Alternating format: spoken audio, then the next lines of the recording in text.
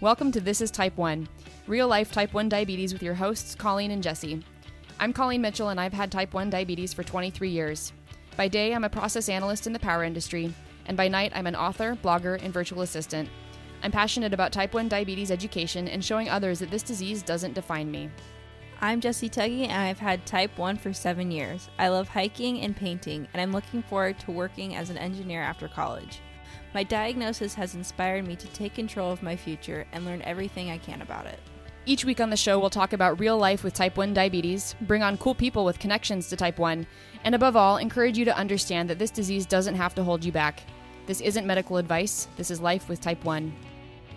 Welcome to episode 25 of This is Type 1, real life Type 1 diabetes with your hosts, Colleen and Jesse. Today, we're going over how Type 1 diabetes shows up in pop culture and the media.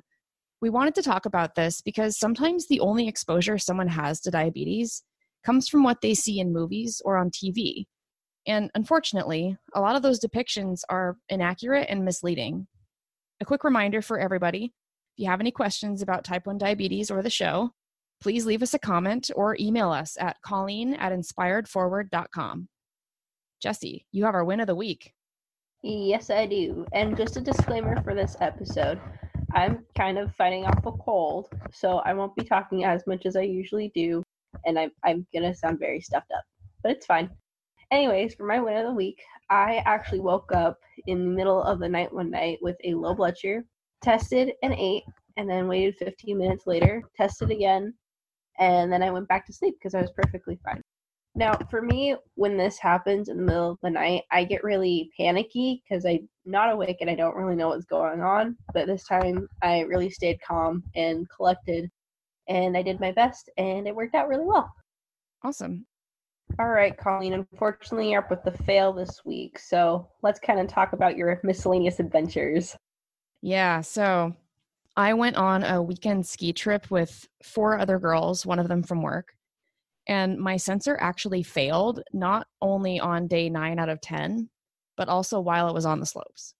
It had actually been cutting in and out for a couple days. And on that Saturday, it cut out for a solid 3 hours before giving me the sensor failed alarm. I immediately called Dexcom. They passed me on to Tandem because I wear a T-Slim, and they sent me a replacement. So that was nice. But it's just kind of a fail for that sensor cutting out at the worst possible time. And my blood sugar went up to over 250 from a combination of things. And I actually spent most of my day in the lodge, and my legs were very thankful for that. But it still would have been nice to get more than 3 runs in, and I'm pretty sure my sensor failing had something to do with that. I also have the hack this week, and it's pretty simple, but to help bring high blood sugars down without going overboard on the insulin, drink some water. You'll be thirsty anyway, but drinking water helps kind of lower the acidity in the blood. I also like taking long walks, or not really long walks, long walks on the beach. I like taking walks when my number is high and I have a little bit of insulin on board, because that helps kick the insulin into gear. And I'm pretty sure we've talked about this before, but it's always worth mentioning. All right, so let's get into the episode. There are quite a few celebrities out there with Type 1 diabetes, and probably the most well-known one among the younger generation is Nick Jonas. But whenever I think about Type 1 diabetic celebrities, I think of Victor Garber, who played Professor Callahan in Legally Blonde. And he also played Jack Bristow in the TV show Alias, which was one of my favorites when I was growing up. He's a really fantastic actor, and I always enjoy watching him on the screen. Diabetes.co.uk shared some background information on Victor Garber, including that he follows a low-carb diet, which I find awesome. So Victor Garber has commented on times when he says, struck with hypoglycemia when he was filming Alias. And apparently Jennifer Garner looked after him, and the TV crew always had a glass of orange juice to hand him if he was low. And he also keeps glucose tablets in his costumes when he's working, which is pretty cool. And he has a supply in his car, like we all should. And he also eats frequent snacks as part of his daily routine. Other celebrities with Type 1 diabetes include Chicago Bears quarterback Jay Cutler, Poison lead singer Bret Michaels, novelist Anne Rice, actress Mary Tyler Moore, NASCAR driver Ryan Reed, Supreme Court Justice Sonia Sotomayor, former British Prime Minister Theresa May, and Olympic swimming gold medalist Gary Hall Jr. I love the diversity of these professions because it really tells us that diabetes does not have to hold us back. From athletics to politics, we can do basically anything we set our minds to. I've heard from a lot of people that Halle Berry is a type 1, but in reality, she's type 2. She was misdiagnosed as type 1 when she was 22 years old, and she no longer takes insulin. She's actually a pretty bad face for diabetes awareness because she said that she, quote, weaned herself off insulin, end quote, and is now in the type 2 category, as if a type 1 diabetic could ever wean themselves off insulin. She kind of made a big blunder in saying it like this instead of coming out and saying she was misdiagnosed and was actually type 2 the whole time. The only part about Halle Berry that I like in this respect is that she's been promoting the keto or low carb diet as a key part of managing and reversing her type 2 diabetes. She just needs to be a little bit more careful about how she says things so she doesn't confuse people even more. So we're going to talk about movies. This almost goes without saying, but diabetes is considered an invisible illness or invisible disease, which means you can't tell someone has it just by looking at them. There are no outward physical indications that the pancreas doesn't work, and it's unfair and inaccurate to label overweight or obese people as carte blanche diabetic, either type 1 or type 2. Because of this, it makes it really hard to accurately portray a diabetic on the big screen because it would, 1, take a lot of explanation that cuts into the plot time, and 2, it's almost always used as a plot point, a character flaw, or a driver of bad decisions. I think filmmakers use artistic license and suspension of disbelief as excuses for inaccurate portrayals of type 1 diabetes and even type 2 diabetes in some cases. Also, you might have realized, but most diabetics who actually wear insulin pumps make them so they're visible. But when noticing them on big screens or the silver screen, you can't tell that they're actually wearing an insulin pump, which has always been a disbeliever for me because you should be proud of your diabetes and why not show it off even in the film setting?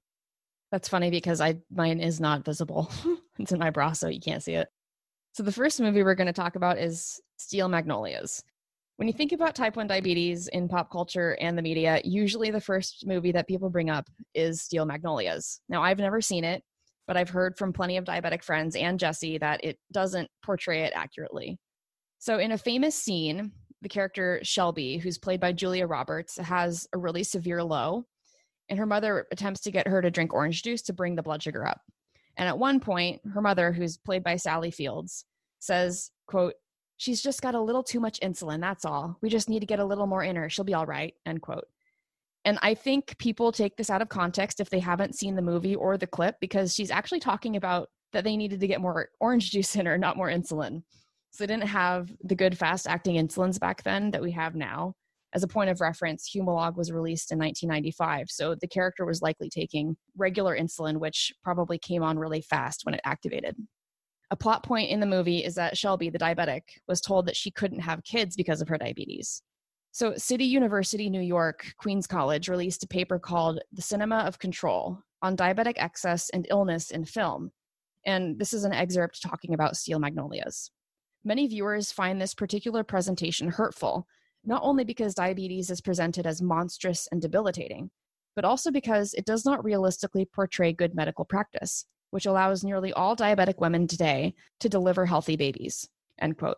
Of the nearly 40 films that the study discussed, only 3 of them showed blood glucose meters on the screen. So that's a little bit sad and terrifying. Mostly you see people with syringes and vials of insulin in movies. You don't really see insulin pumps or CGMs. What we tend to ignore is that Steel Magnolias was released in 1989, and at the time, diabetes was a lot more unpredictable because they didn't have the same advancements in technology that we have now, though they could have at least showed a meter since those became available in the 1970s. On one side of the coin and for the time period, Steel Magnolias kind of did an okay job portraying a brittle type 1 diabetic, meaning a diabetic with poor control. Shelby also had diabetic kidney disease, which is a long-term consequence of too many high blood sugars. So in context, it's more believable that having children would have been a bad idea for this particular movie diabetic. And that all being said, another problem I have with this movie, even though I still haven't seen it, is that Shelby apologized for her hypoglycemic episode. She felt shame about her diabetes. And at one point, her mother tells her that there are things she can't do because of the diabetes. This is just one of the major problems diabetics have with Steel Magnolias. It implies we're restricted by the reality of living with this disease, and I just think that's patently false. So here's my thoughts on the movie Steel Magnolias. The main issue that I have is that people often associate those comatose states of diabetics from the movie Steel Magnolias with me. They ask if I've been in a coma. They asked if I can go into a coma instantaneously, just like that. Okay, that's not true.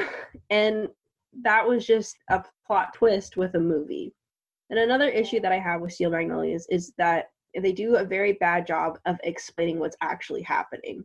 I have a friend of mine who thought I was going to die or just pass out because she had seen Steel Magnolias and would often ask me questions about Steel Magnolias and the accuracy of the movie. When I finally had the conversation with her saying, look, this isn't Steel Magnolias, I'm not going to just peel over and die. And I explained to her what diabetes was, how it worked, and she really got it through her head that, oh, maybe Steel Magnolias just isn't real, which it isn't. It's a movie. I'm not going to die. No one else is going to die. Colleen's not going to pass out or anything just randomly. But the movie just doesn't explain what's going on, why she's, passed out, what caused her to do so. So that's my issue with it, is that it doesn't explain anything well. The next movie we're going to talk about is Hansel and Gretel, Witch Hunters. Now, this is another one that I haven't seen. Actually, I haven't seen any of these movies we're talking about, just clips. In this one, Hansel ends up with diabetes after eating too much candy as a kid, aka the witch's house that was made of candy. And he has to inject insulin every few hours or he dies.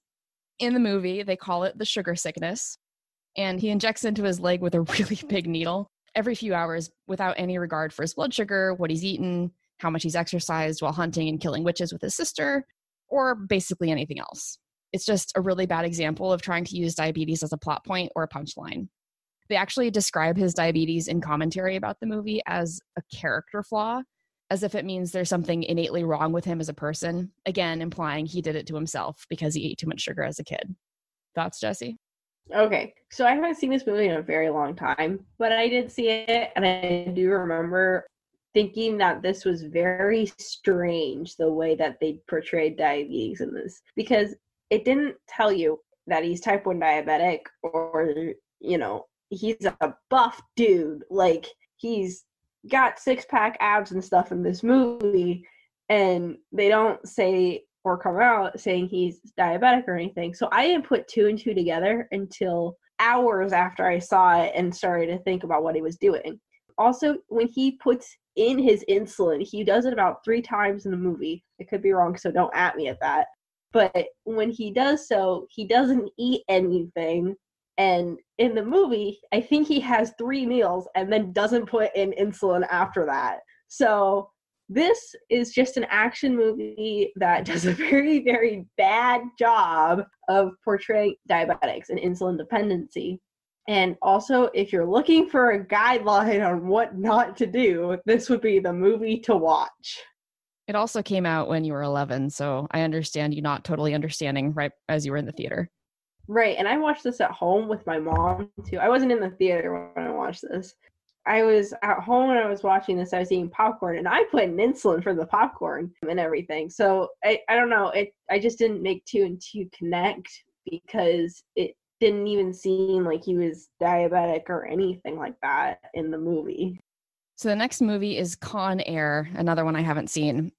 And I think this is Nicolas Cage, but I can't be sure. My husband's nodding at me. Yes, it is Nicolas Cage. This is a classic example of movie makers just plain getting it wrong and not caring.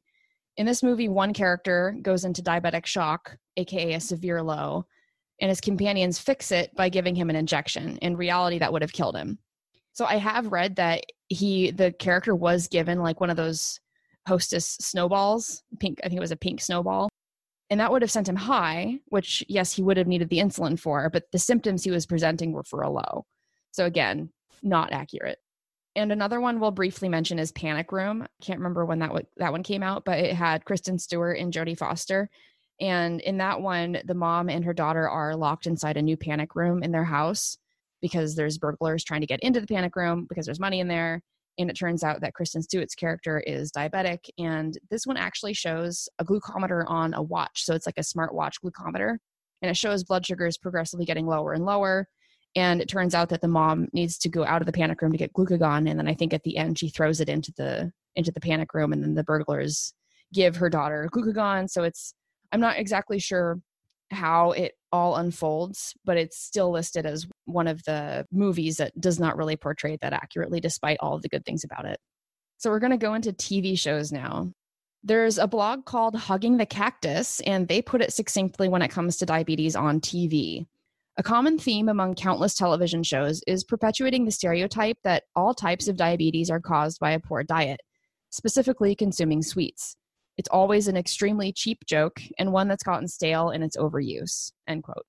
So the first one we're going to mention is The Big Bang Theory in season 8. Penny convinced a table of, quote, chubsters at the Cheesecake Factory to order more dessert. And she says, quote, one of them even had an insulin pump. So I actually remember watching this episode and it made me so mad. It perpetuates the idea that it's acceptable to shame diabetics for how they act or for what they eat. And it implied that diabetics have no self-control, which further implies that we did this to ourselves. Did you ever see that episode? I remember seeing it and then walking away because I didn't want to watch the rest of the episode because I did get really upset. And it was hurtful. I'm not going to lie. Like, I was going through a tough time back then. Like, I was, if you listen to previous episodes, you'll know. But I was going through a tough time, and it really sucked to see that because I had actually eaten cheesecake earlier that night because it was around my birthday and I wanted to have fun. So it was hurtful. It was a little bit mean, but, I got through it. And now I just realized that they're cheap jokes and they're lame. So the next TV show is Do No Harm, and I think this one was pretty short-lived. I never watched it, but I have heard of it. It's about a neurosurgeon who had a split personality between 8:25 p.m. and 8:25 a.m. It's a really weird time to, have a split personality, but okay. He blamed his inability to be on call during those hours on his diabetes.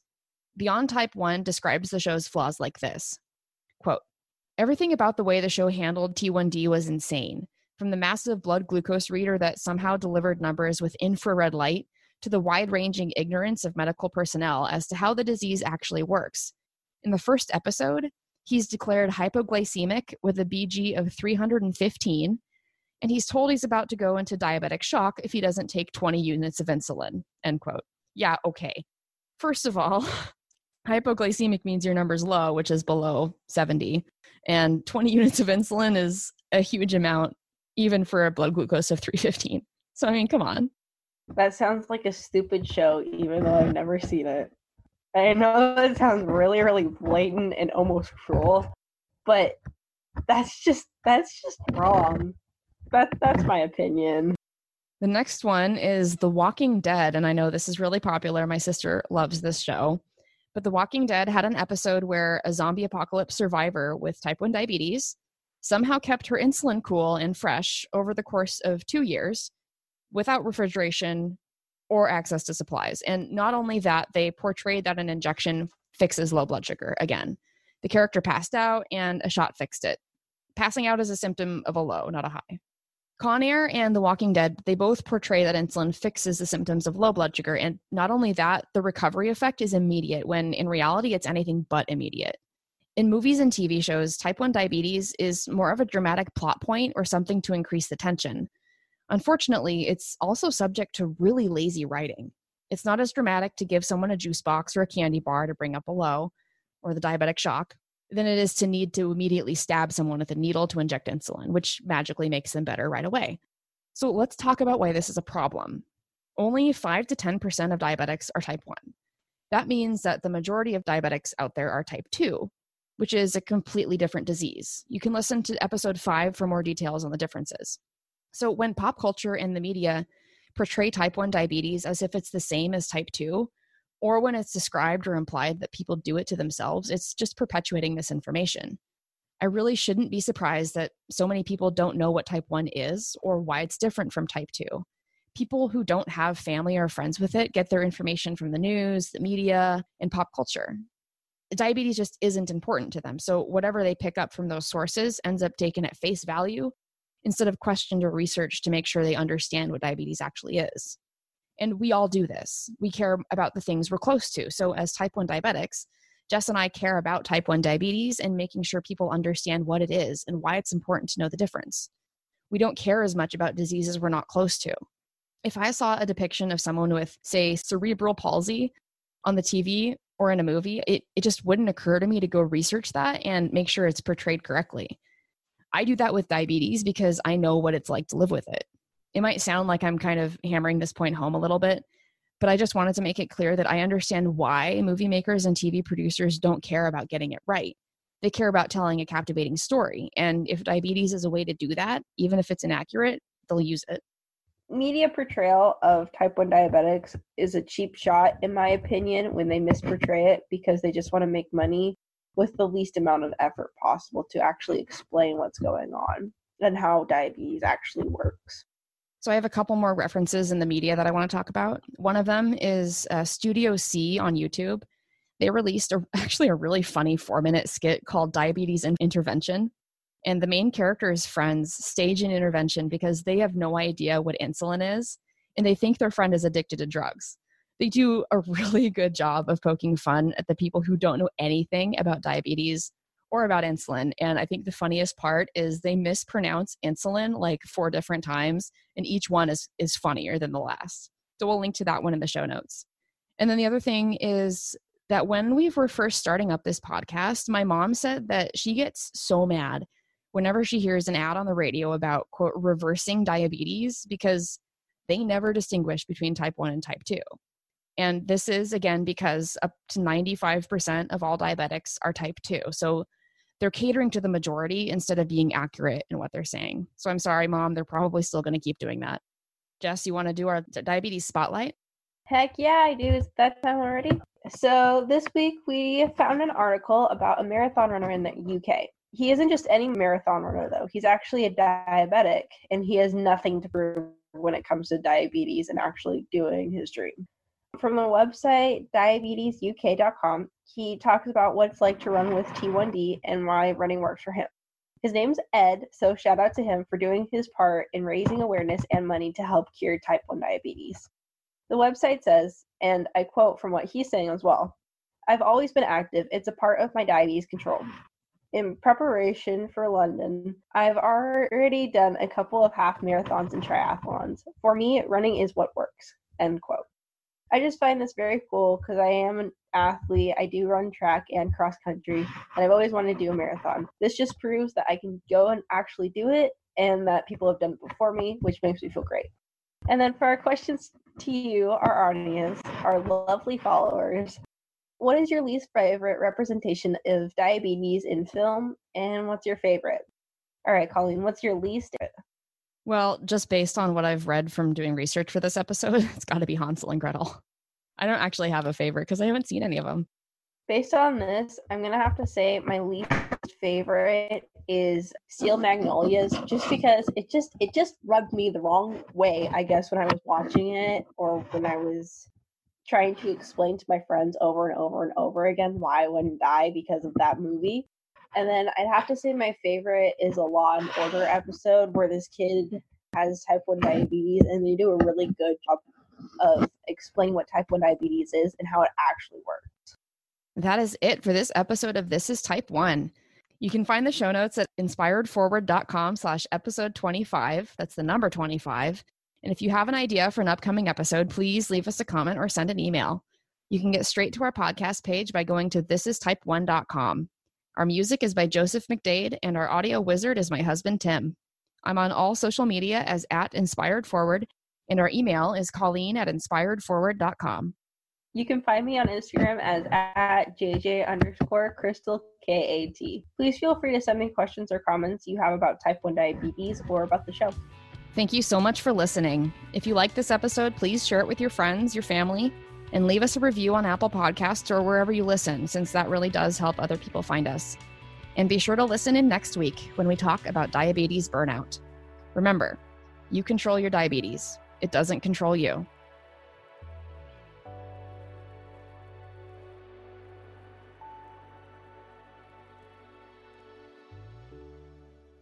Hey, if you like what you're listening to on this podcast, you have to join us in the Half Dead Pancreas Club. It's my private community where you'll connect face-to-face with other people with type 1 diabetes, get personalized emotional support, and learn how to handle anything T1D throws at you.